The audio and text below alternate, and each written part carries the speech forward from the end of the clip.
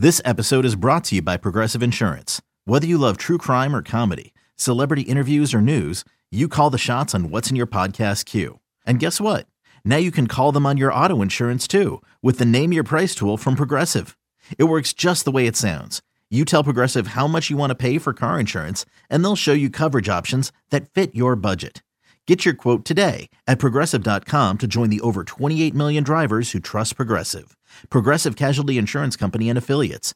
Price and coverage match limited by state law. Introducing the Two-Way V4, where groundbreaking fuel cell technology meets fresh foam cushioning for the ultimate performance. With fuel cell, each step feels explosive, delivering unparalleled energy return. Paired with fresh foam, experience maximum comfort throughout the game. Its lightweight textile upper offers support and breathability without sacrificing agility. Whether you're hitting the clutch shot or locking down the opposition, the Two-Way V4 gives you the tools to play at a high level. Learn more and purchase the Two-Way for yourself at NewBalance.com.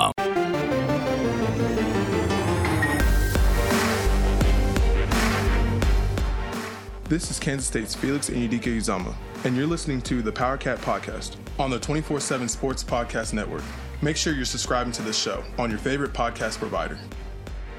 Welcome to a special edition of the Power Cat Podcast as we take a look at football recruiting signing day, everything that happened for Chris Klieman's Kansas State staff, this class that has been ranked 29th by the experts at 24/7 Sports down in Nashville, a very solid class. I am Tim Fitzgerald and joined by our recruiting editor at Go Power Cat, Mr. Ryan Wallace, in parts unknown because it's the holidays. While you were just saying having this signing day a week later than usual does not work for all of us with other lives. I don't know why they did it this way this year. It was terrible. I mean, whoever signed off on, it being 3 days out from Christmas Eve. That's crazy. I've never covered it remotely, and covering it outside of Manhattan is one thing. When you're in your own home, you've got your own hours, and you're just kind of working through your own schedule. But now to have it worked it remotely on Wednesday, when you're sleeping on the in-laws' couch in the basement with 4 kids running around, and then you're going to cover the early morning hours of it from a Starbucks in Wichita, and it was and you feel for the kids too, because some folks probably saw. I know on Wabash Station we addressed this. Some folks were asking, why are we seeing kids signing last week, with photos at their schools and things like that. The point of that was if, Mays High School, for instance, Avery Johnson was able to sign yesterday because his school was still in session. There were other schools that were not in session. And so those kids that wanted to have any sort of event in a cafeteria or a gym or what have you, if you wanted to do it while school was still in session before winter break, some of those kids had to do it last week. So, it's just not fair to the kids, and it's not fair to these coaches. And, let the holidays be about the holidays and not this. Well, let's start with Avery, because you went over there to watch the signing and hopefully do a quick interview with him. But I think this story just tells you all you need to know about Avery Johnson. Here he is, one of the top players in the entire country, the top player in the state of Kansas, a quarterback of note in this recruiting class. And when you tried to talk to him, he says, I got to go to class. And I'm thinking, how many kids around the country would say, well, I'm so-and-so, I'll just show up late. My teacher won't mind. Not Avery. He's going to do it the right way. Even if he can do it a different way, he's going to be in class on time. And that kind of impressed me, although I wanted the coverage. Yeah, and I mean, selfishly for us, we could have gotten Avery Johnson yesterday. There was a pool of reporters that went up immediately after he signed. He did probably 5 minutes worth of their time, their questions and their time before posing for pictures with family and friends. Wesley Fair was one of the another commit that was there and came to support Avery, and so they were in the cafeteria. He took a lot of photos. He grabbed a donut or two, talked to his mom and dad, and then I kind of approached Avery and got the hint pretty quick that even though it was his last day there at Mays High School, because he is an early grad, he had a lot of things to do, one of which was, I believe, still had class, and then, clean out lockers and, basically leave the high school for good later that afternoon. And so being able to sit down and give me enough time to do some sort of podcast or a one-on-one just wasn't in the cards yesterday. But you're right. I mean, I think most kids would have been completely nonchalant about, oh, I still have some student, academic things that I need to handle, or, there were teachers that he still wanted to go say bye to and all sorts of things. And so the other thing that caught my eye, Fitz, yesterday, just kind of, again, watching Avery yesterday, the relief that you could tell, being off his shoulders, the way that he was carrying himself, he looked lighter. He looked, more at ease. He didn't have to have the professional persona on.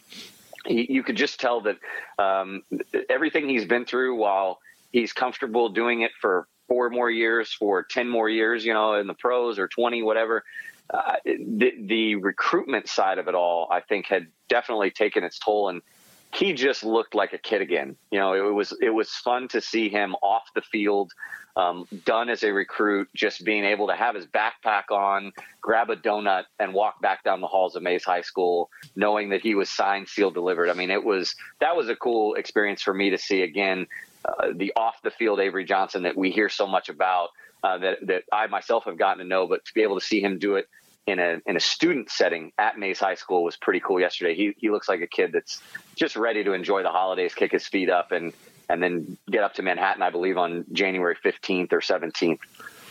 Well, Avery is the top-rated player in this class. He was the top-rated player in the state of Kansas. They signed 6 players out of the state of Kansas.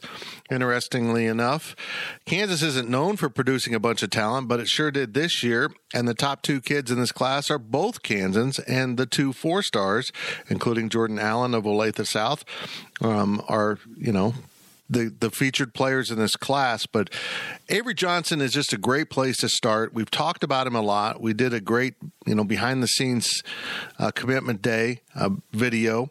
And, but he sets the tone for this class in so many ways, and showing up early, being here for the spring semester so that he can be part of spring football is important. But in terms of recruiting, he did a lot of work on the recruiting trail too, and helped this football staff close out this class with a little surge at the end. No, absolutely. I mean, he was the foundational piece from the get-go. And I remember going into this cycle, more than a year ago, I always had it in my mind that Dylan Edwards might be the guy, that you could build around Dylan because of his personality.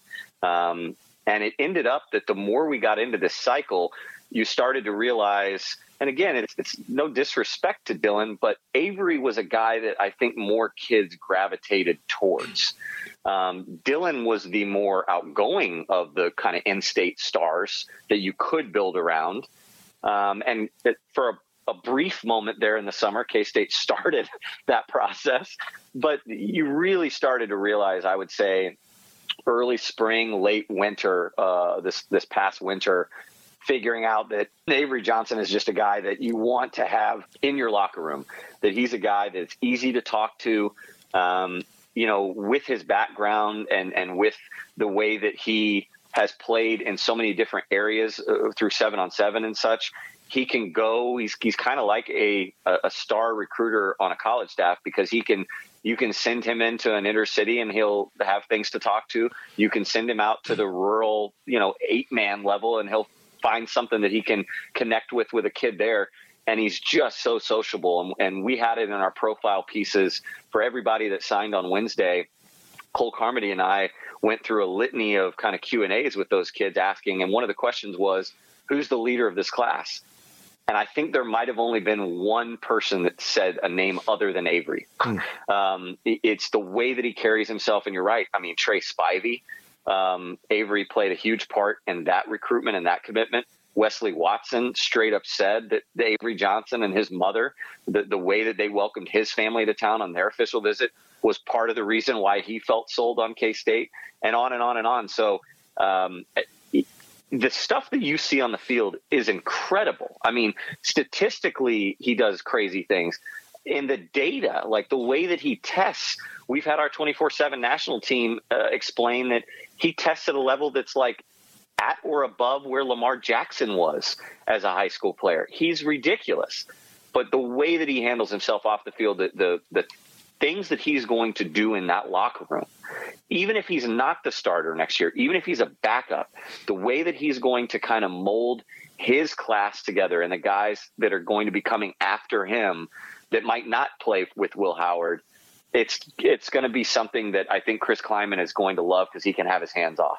Colin Kleins can have his hands off, let Avery kind of run the show where you don't have to be, peeking over somebody's shoulder. You can just rely on Avery and trust in Avery to get the job done and do things the right way. Okay, let's get to the big picture of this recruiting class, because this did come in at number 29 nationally, according to 24/7 Sports, number 5 in the Big 12, those are both notable numbers. They're high numbers by K-State standards. And as I mentioned in a daily delivery that appeared at Go PowerCat on Thursday, they've overcome that. The recruiting rankings haven't impacted the fact that they just won a Big 12 championship. So the success on the field hasn't always aligned with what would be perceived as success on the recruiting trail, because they haven't had high-rated classes. They go find guys, though, that can play. This class is both. These guys can play. They fit the system. They fit the culture in the locker room. And yet they are highly rated, highly thought of players. This is kind of, am I overstating that this is kind of a monumental class for this program? Well, I mean, if you're just looking at the class as a whole now, after it's been signed, it's a foundational class. This was a pivotal recruiting cycle for Chris Klieman and company, not only because of some of the hiccups that we addressed coming out of last year's class, but also something that we've addressed time and time again entering this cycle, which was, Lance Leipold has now been on the scene for a year. You've had Matt Campbell that's kind of been living in your back pocket. Oklahoma State's always been there. You have Kansas becoming more sought after nationally. I think people are giving it more respect now. All those things were culminating with this class to where it was kind of you don't want to say make or break, but this was a real year for Chris Klieman to make a statement. And boy, did this staff ever do it. Everything they did with a purpose. And it seemed, I mean, you could probably nitpick some very, very small things that they would go back and correct, as you would any staff nationally for any cycle. But it sure seems like they hit everything at an appropriate time, carried out each individual recruitment the right way. Everything was in sync this year. And I think it was kind of if you split it down the middle and split, this class and this cycle into halves, they nailed everything. It was a perfect storm because they went out in the early portion, recognized well over a year, probably maybe even 2 years ago, this was going to be a huge in-state class from a talent level. This was going to be a historic in-state group of just guys. I mean, the top-notch level talent from Avery Johnson all the way down, one of the deepest, richest crops I've ever seen in Kansas. And they said, we're going to go out in the spring. We got to get some of those pieces in play and hammered down quick. And then we can move into the fall and fill from there with maybe some of those out-of-state pieces. And they did it. And what made it a perfect storm was they were in early on so many of those in-state guys that they were able to, didn't have to play catch-up like a Lance Leipold did, or didn't have to create relationships like maybe a Matt Campbell would have, because you had Taylor Bratt talking to these kids for well over a year. You had Chris Klieman and his staff kind of talking with high school coaches about these kids before, it was even legal to talk to them directly, right? And so they already knew about families and, what's your hobbies. All that was known before this cycle ever really truly started. That's why you were able to get Will Ancio, Wesley Fair, Avery Johnson committed before this season ever started. So this season's success had nothing to do with those guys, picking K-State. They picked K-State because of the research, the homework that was done months previous. Then you get into the season and this staff really sees the momentum of the season they were having on the field. And that led into attracting maybe an Asa Newsome and getting him back in the fold, a Trey Spivey, getting him back in the fold, getting Vass from Florida, a kid that, maybe wouldn't have looked to go this far away from home, but K-State's winning and kicking ass. I'll go up and play for that team, and with that recruiting class that they put together. So really fits a culmination, just a perfect storm of how everything fit together and how they just had a plan of attack for how this thing was going to go. And again, it ends in a really historic class. 29th nationally, like you said, best ever for K-State in the modern recruiting era. And I mean, if you want to go back, Fitz, and you want to say, well, 2004 and 2001, they were technically higher. That wasn't the day and age of recruiting as we know it now. And so I think to have a top 30, borderline top 25 class, perhaps, once we get into February and they fill in with some final pieces and you count transfers, that's a remarkable job by the staff. Yeah. Between film and camps and increased number of people covering recruiting, whether it's just from our network or all networks combined, I feel like the ratings and rankings right now are so much more thorough than they've ever been. Are they perfect? Of course not. You can't get even close to perfect with this, but it is so thorough now. But we all have our own opinions, and I'm eager to hear yours. There are 23 high school kids and 3 junior college recruits, all on the defensive side, which is of note, in this class. They may not be done. They might, they're still sniffing around a running back maybe. They're kind of waiting on hearing about Deuce Vaughn. But as we sit here today, give me some of your guys. We all love Avery Johnson. That some other guys that might jump out at you and you expect big things from out of this recruiting class. Well, let's just start kind of from a ratings perspective and work our way down. And I won't hit everybody, but like you said, touch on some notables. Again, there's been a lot been made about Jordan Allen, and I do think he's the real deal. I think he grew from as a, sophomore kid that you kind of heard about in the Kansas City area for some remarkable testing attributes and just physical, freakish, raw things that he could do.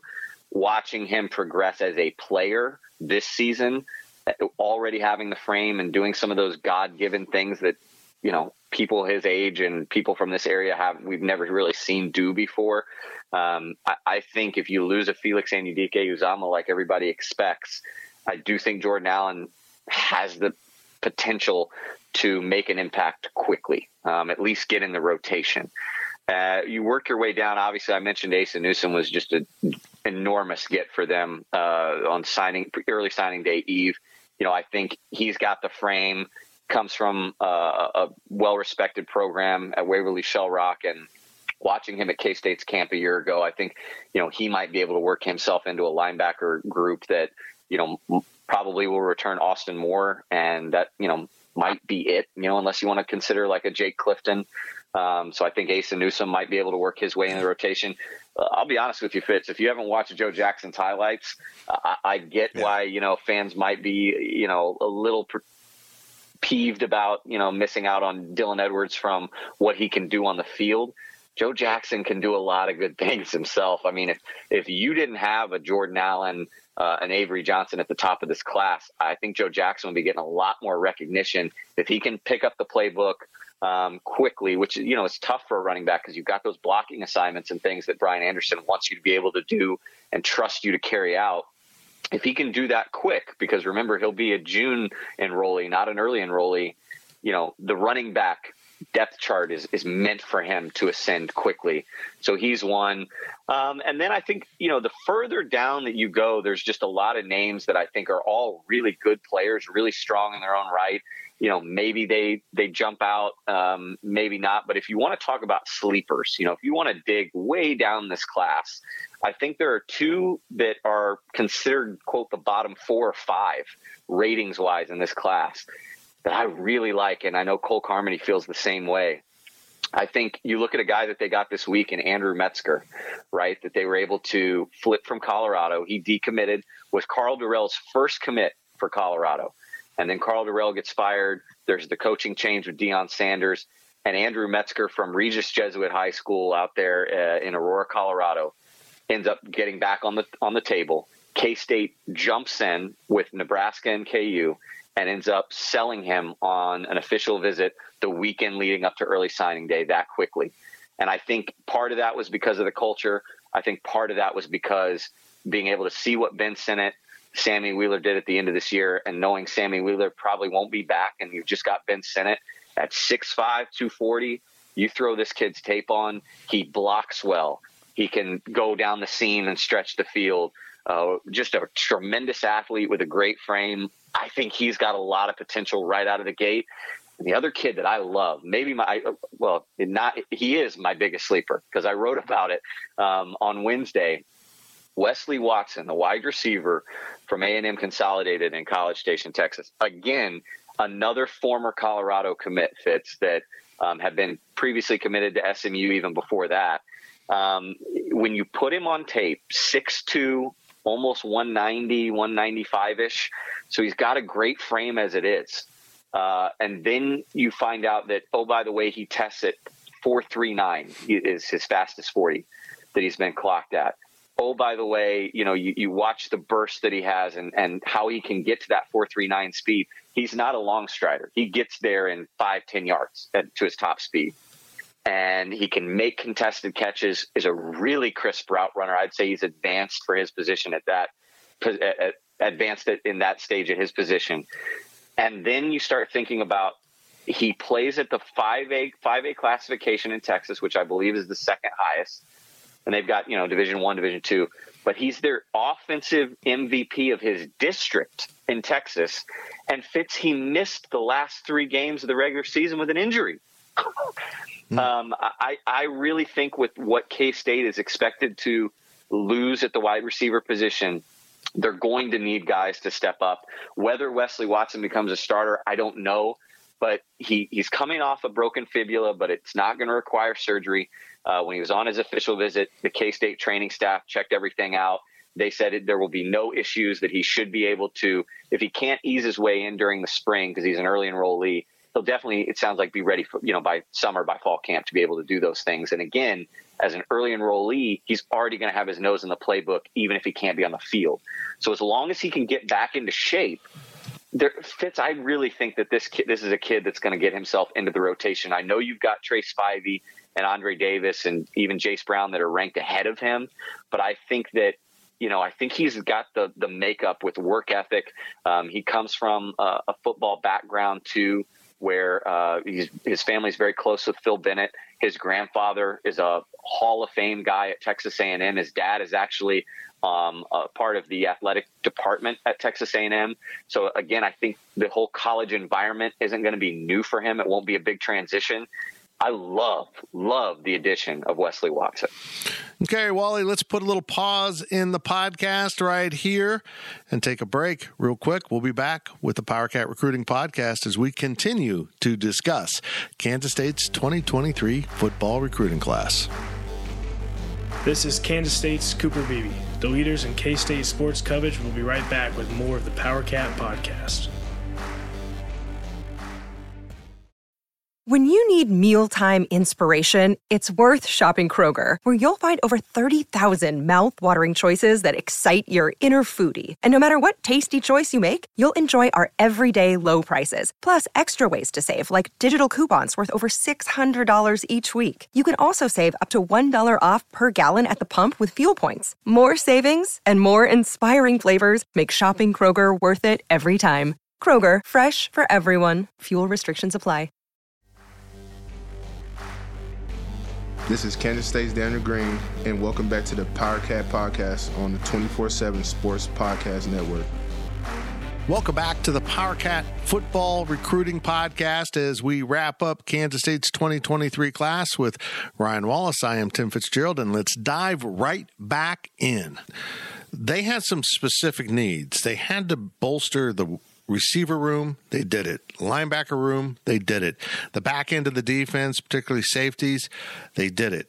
Corners, they did it. They might go add some more guys still, but boy, they did a marvelous job, particularly when you consider how they finished finding a really coveted linebacker and receiver at the wire in Newsome and Spivey.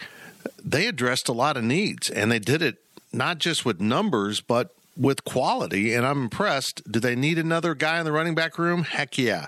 Maybe 2? Okay. But for the most part, they did a good job of filling their needs. Well, and again, I think when you get a guy like Joe Jackson, we've talked about it ad nauseum at Go PowerCat. It's they wanted to get 3 backs in this class. Well, you've got 1 high school back, and DJ Giddens still has years left of eligibility in his tank. go fill with the portal. That's what the portal's there for. That's what Kansas State's going to do, where you can get an experienced guy. So like you said, to me, that's no sweat from the running back perspective. But I'm glad you brought up linebacker because, and you heard Chris Klieman talk about it at his press conference last night. The ability of this staff now, having kind of been more familiar and played now 2 years predominantly in this 3-3-5, they can go and look for specific traits at specific positions. And so whether it's safety or linebacker, which is what I want to highlight, they were able to not just get a multitude of linebackers and just say, we're just going to throw a large number of guys into this position room and kind of hope that, most of them pan out. They were able to say, no, we know this guy's going to pan out because he does this one specific thing well, and he can slide into this one linebacker role. And we're going to target this kid and bring him in to do this specific linebacker role. So they not only increase the depth, increase the competition with more talent, but they went out and got guys with varying levels of eligibility remaining. I think everybody but Terry Kirksey, who's coming in from Hutch Community College, will have more than 2 years of eligibility remaining at the linebacker spot. And so you get Terry Kirksey, you get, Rex Van Wy is a guy that, 6'4", 225, can do a ton of different things and covers really well. I think he'll be, dare I say, an upgrade to Khalid Duke, just because Khalid is so good at the pass rushing aspect. But I think now you get a guy like Rex in there, who's a second-team junior college All-American from Iowa Central. He can cover. He can, go sideline to sideline and rush the passer if you need him to do that. You got Ace and Newsome in there. And then, the two high school guys, too, that I think have gone overlooked because of the way that they've filled of late at that position. Colin Dunn is a great athlete in his own right, will have no problem covering in any direction. And then you get Austin Romaine, who is a kid from Hillsborough High School, kind of north of St. Louis in the state of Missouri. And he's just a freaking thumper. I mean, he's an old school linebacker that is probably a better athlete than you would think when you throw his tape on. He was also their running back.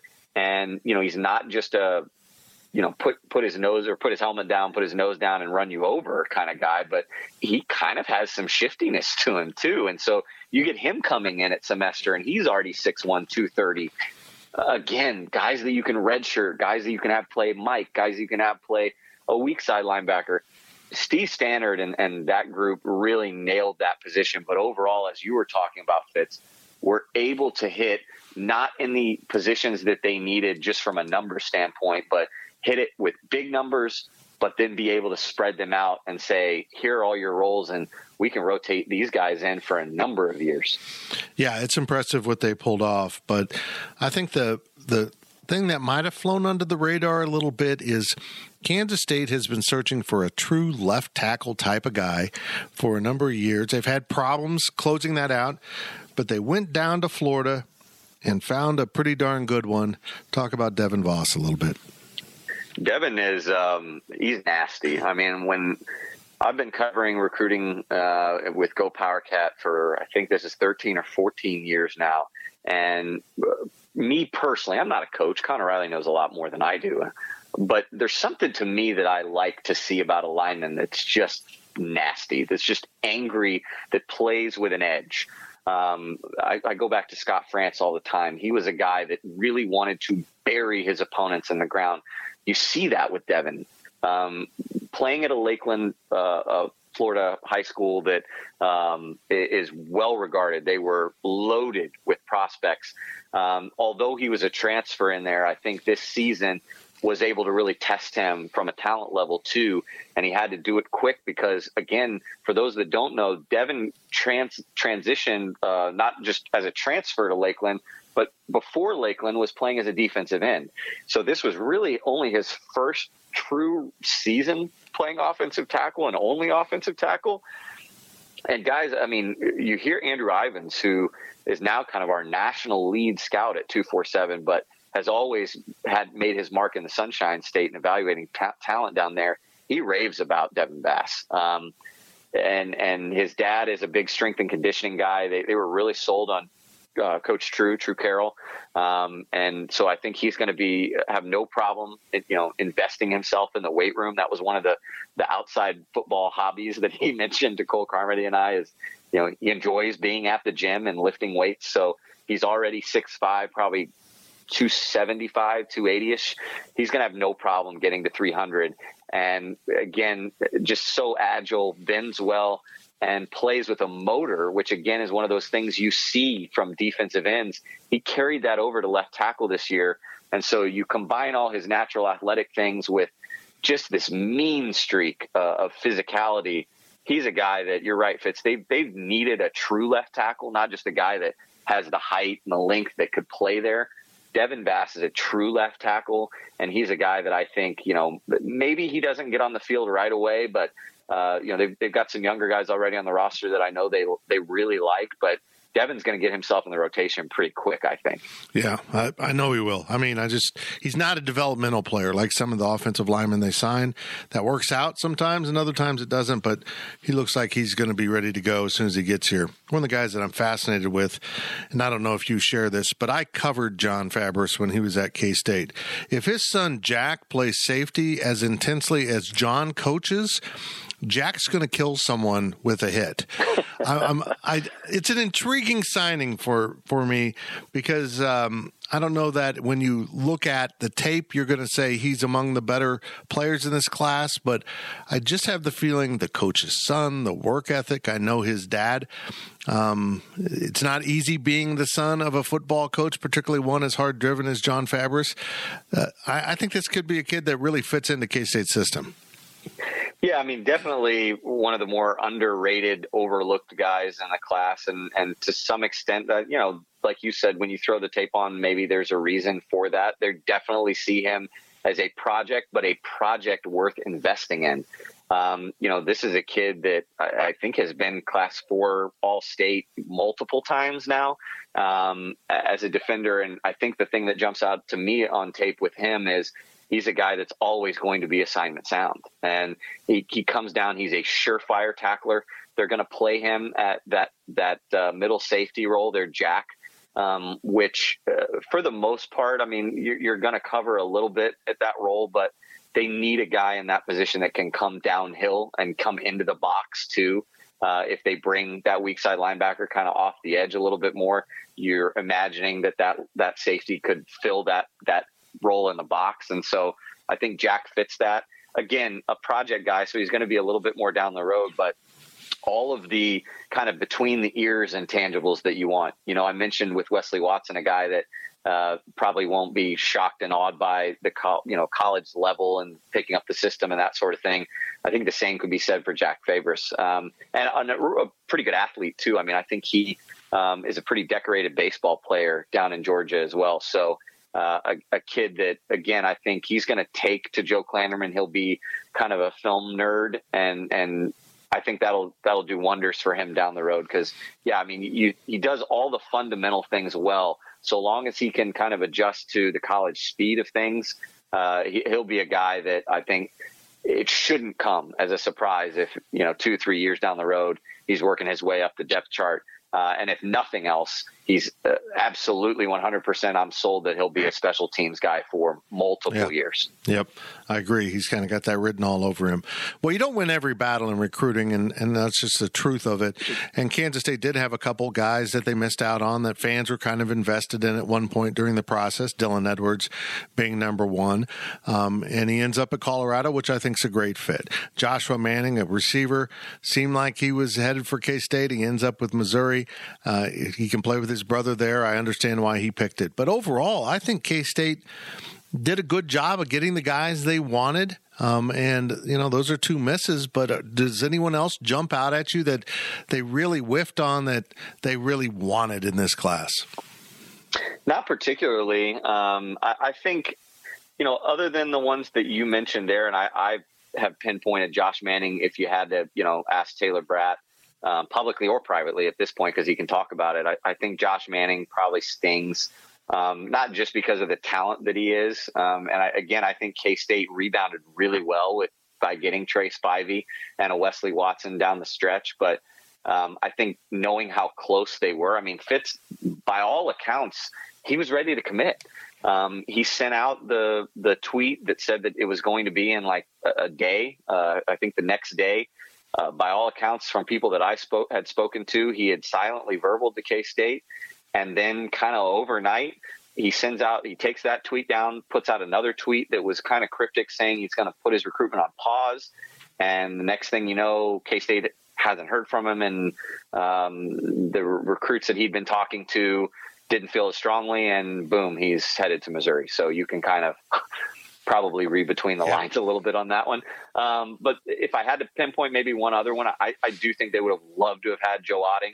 But as you talked about in a previous daily delivery, I know I've touched on it, private Catholic school kid from Topeka getting an offer from Notre Dame. Oh, absolutely. I mean, yeah, nobody's faulting Joe Otting, and Joe would probably tell you that he probably would have loved to have been at K-State if things had gone differently. But when the Notre Dame offer presents itself, that's one that I absolutely anybody in Joe's shoes wouldn't have, thought twice about. So the other thing for me, and I mentioned early on in this podcast, Fitz, about some of the things that we touched on this time last year that we just felt like K-State needed to correct or whatever. And one of them was official visits.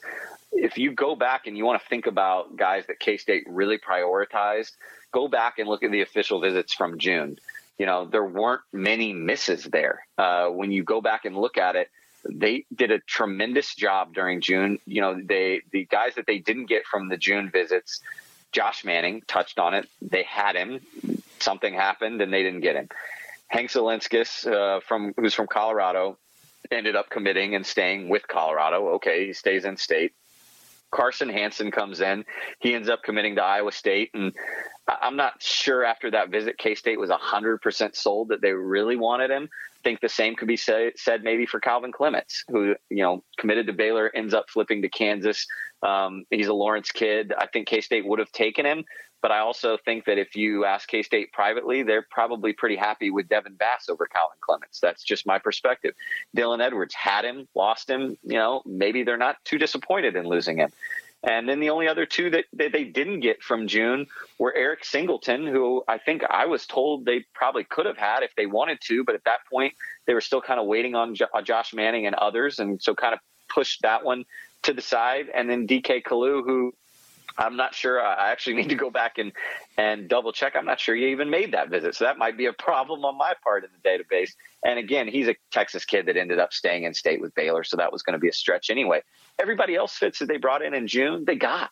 And a lot of guys, even that they brought in the fall, they went damn near perfect with, other than Nigel Osborne, who was a weird recruitment in and of itself, because Fitz, he ends up signing with Utah Tech. And I think, again, as I mentioned earlier, if you want to nitpick, maybe that's a recruitment that you can nitpick the K-State coaching staff, because there were already some transfer things that you could see a mile away with him having transferred to 3 different high schools that you wondered, are the transcripts going to really work themselves out? K-State obviously felt like maybe they could, but it sounded like maybe after the official visit, they got to, chatting with him, a great kid by all accounts, but maybe they just kind of could see the writing on the wall, and the number of other Power Fives too, and FBS for that matter, probably saw that too. And that's how he ends up at Utah Tech. But everyone else, you go through the percentages. I suck at math, so I won't, but it's a lot of Power Cats. If you go on our website, you can do the tab under official visits.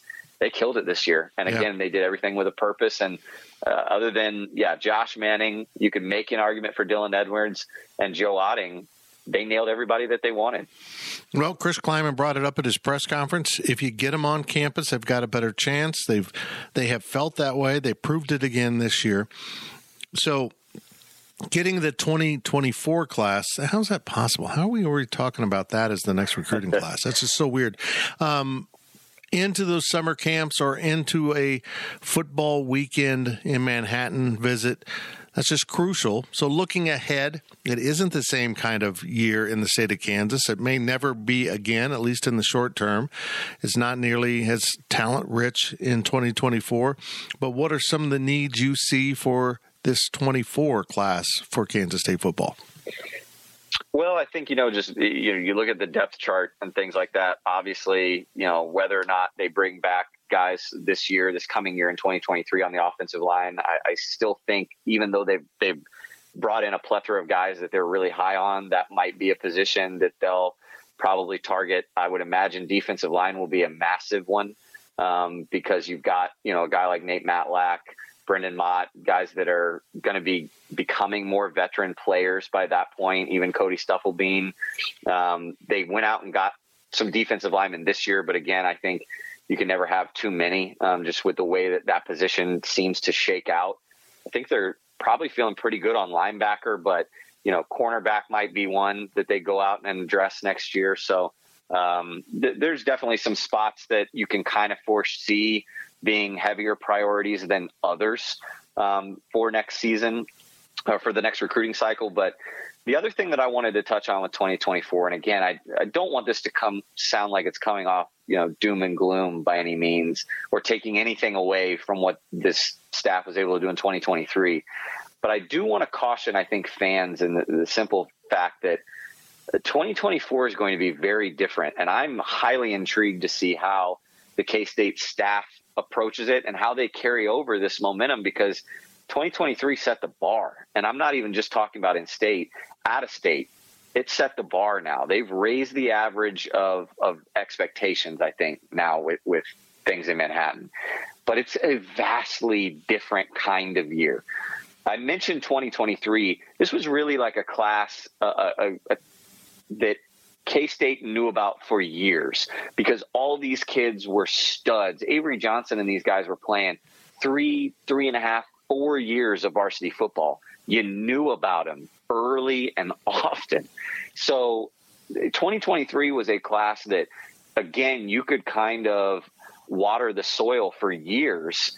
And then by the time it came around to their offseason before their senior years, you were far away, more advanced than anybody else that was trying to come in state and develop relationships. Now, the other part of that is you're not going to have near the talent in 2024, as you said, that you had in 2023. This was a sensationally rare and unique case. 2024, I can tell you right now, isn't. We're seeing that maybe it's got some upper end guys, but nobody that's near Avery Johnson, Dylan Edwards level, and nowhere near the depth that we saw in 2023, where you can go out and offer the 15th, 20th best guy in Kansas and be very happy with them. That's not going to happen in 2024. So I say I'm very intrigued, because K-State will not have the in-state guys to fall back on like they did with Wesley Fair, Will Ancio, Camden Beebe, Jordan Allen. Those guys, for the most part, aren't there. They're going to have to make a killing out of state. And so I'm very intrigued. It's going to be a wildly different cycle than what we saw this year. Not only covering it, because we won't have as many guys that we can go easily see, but it's just going to be different. And I don't want to say, set the bar lower by any means, because I think Chris Kleiman and them have proven now that bar doesn't need to be set any lower, that they can go out of state and get a Trey Spivey and an Asa Newsome, but they're going to have to do more of that in the coming year. Yeah, it's going to be a very, very interesting year to follow. The transfer portal is a whole different beast. They can supplement with that. What I liked about this is the transfer portal has been wonderful for Kansas State, but they're only at 2 guys now. Maybe they'll get to 4 or 5 eventually, but they're not leaning too far into the portal. They're just using it to plug a hole here and there, kind of like junior college recruiting in some ways. But this is a recruiting class rooted in high school players, the developmental program, but mostly they've got some guys that can really come in and play. And back to Avery Johnson. I guess my final question for you as we wrap this up is Avery's special. Everyone knows Avery's special. And he joins a quarterback room that has Will Howard, who's proven to be an elite player, Jake Rubley, who came in with big credentials, Adrian Lara, who's kind of sneaky good. Is it going to be difficult? And they have said on the record they want to recruit a quarterback every year. Is it going to be difficult to put a quality quarterback in the 24 class? Probably. Yeah. Just being honest, I know that talking through circles and things, I think they feel good about where they stand with a couple of their 2024 early offers at the quarterback position. But, are they going to be the talent level of Avery Johnson? Probably not. And part of that is because Avery, as it would be with any position, but especially quarterback, knowing that you can only play one, that's going to be one that will scare some folks away. But if you are looking ahead at the offers, it's not like they're going to go out and get a 2-star quarterback. It'll still be, I would imagine, a pretty good quarterback. If I had to put money on it today, I think where they stand right now with Blake Barnett from Erie, Colorado, I think they've got a real shot with him. And he comes from an area that K-State is very familiar with. Having recruited John Pastore from out there. And again, not a drop in, from a star rating, he's a little bit of a drop. He's a 3-star 86, as opposed to where Avery is now, but he's got a Washington offer. He's got a Colorado offer, Oregon State.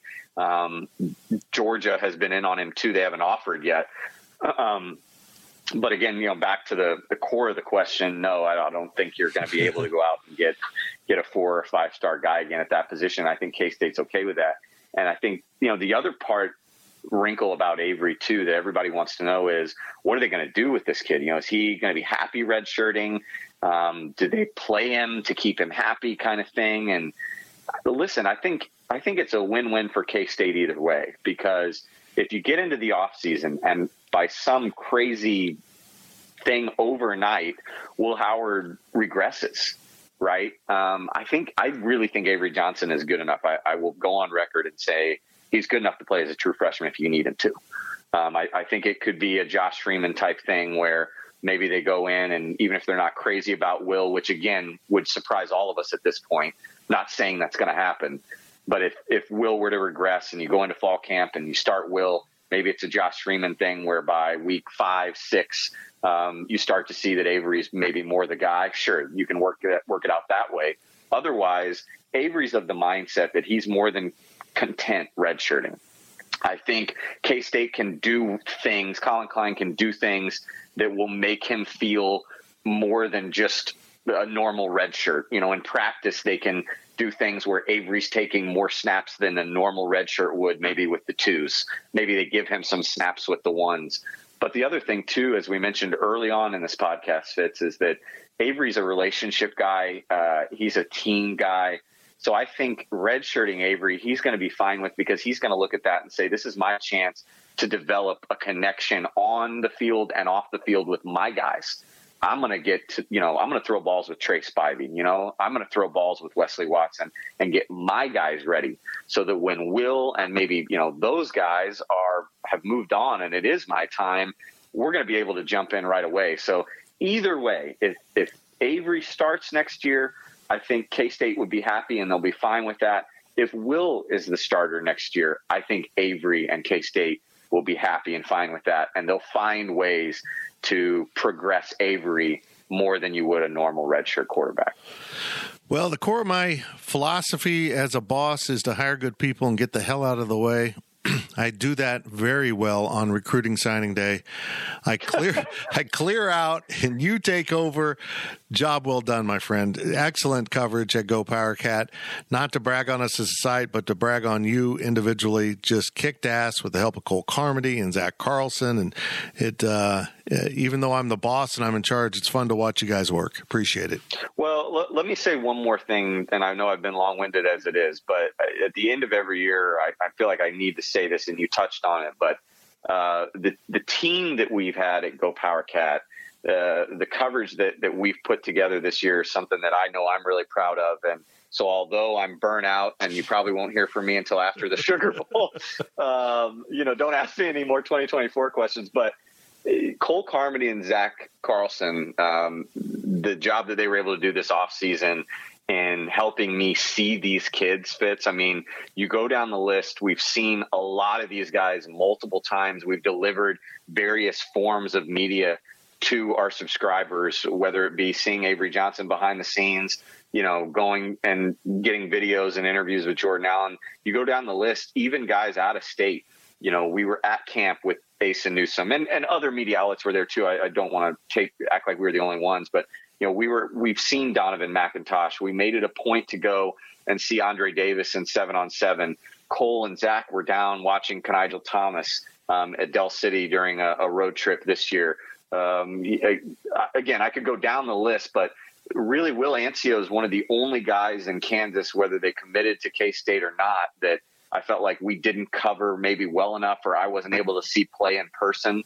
But again, John Randall, Dylan Edwards, Joe Otting, we were out and saw all of these guys on Friday night, and we're already starting to do that in 2024. So I know it takes a toll on some of those younger guys. And I know, a guy like Zach, recruiting isn't his first and foremost thing that he wants to do, but he puts the hat on, on Friday nights and gets it done for our subscribers. So beyond me, just a tremendous job from him and the help that Cole has done throughout this year. I think he's a real bright spot, an up and comer when it comes to not only an eye for talent, but how to cover and getting to know the kids and building relationships. I think, I hope that, one day, maybe soon, he can follow in my footsteps and just do a kick-ass job himself, because I think the light is bright for him. So totally agree. Again, go PowerCat. Kicked ass and had fun doing it. This was a really cool class to get to know. One of my favorites. I feel like I say it every year, but I really feel like this year we got to know these kids and their families and just bonded in a way that I don't think our staff ever has before. And so a lot of fun to cover, and now a lot of fun for me to close the book and kick my feet up for a week. And a shout out to the 24/7 sports recruiting class or recruiting crew, because they're the best in the business. They do a great job. They take it seriously, and they also respect the type of talent we have in the state of Kansas and show that respect in the rankings. So I appreciate that so much. Wally, thank you. Great job. That'll wrap up this podcast, but lots of coverage at GoPowerCat.com. If you want to learn more about this recruiting class, head on over to GoPowerCat.com.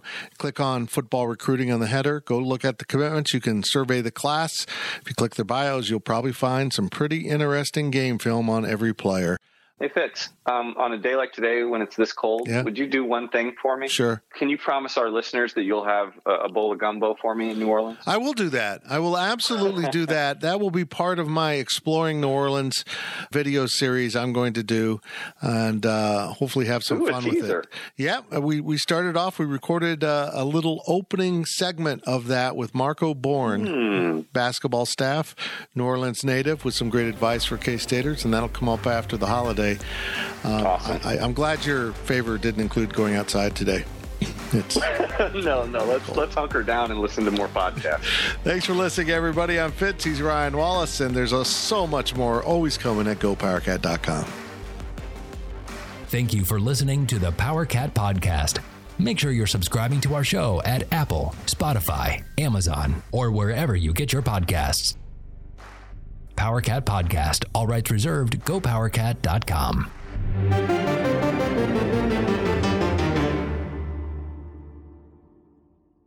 The chilling new original docuseries on Paramount Plus. Why did he kill his family? The answer lies across the ocean in a woman named Sylvie. She's a Ken model. Where desire leads to deception. I ended up spending $12,000 and $15,000 a day. It was addictive. I can't get you out. And obsession leads to murder. Who did this to your family? You can't really maintain a fantasy forever. Control Alt Desire. Now streaming on Paramount Plus. This is Tony Kornheiser's show. I'm Tony. You expected someone else? So what exactly is the show about? I don't know. It's a sports show nominally. Football's over, but we're finally at a point where things matter in college basketball, and baseball season is on deck. Greatest three words in the English language, pitchers and catchers. We have some of the best voices come on and explain what matters or what makes an upset, like Ryan does. 9/8. No, that's not an upset. No, yeah, it is, Bob. And if you're lucky, I might just tell you about my search for discounted sleep pants or my worries about what my dog just ate. Listen on the Odyssey app or wherever you get your podcasts.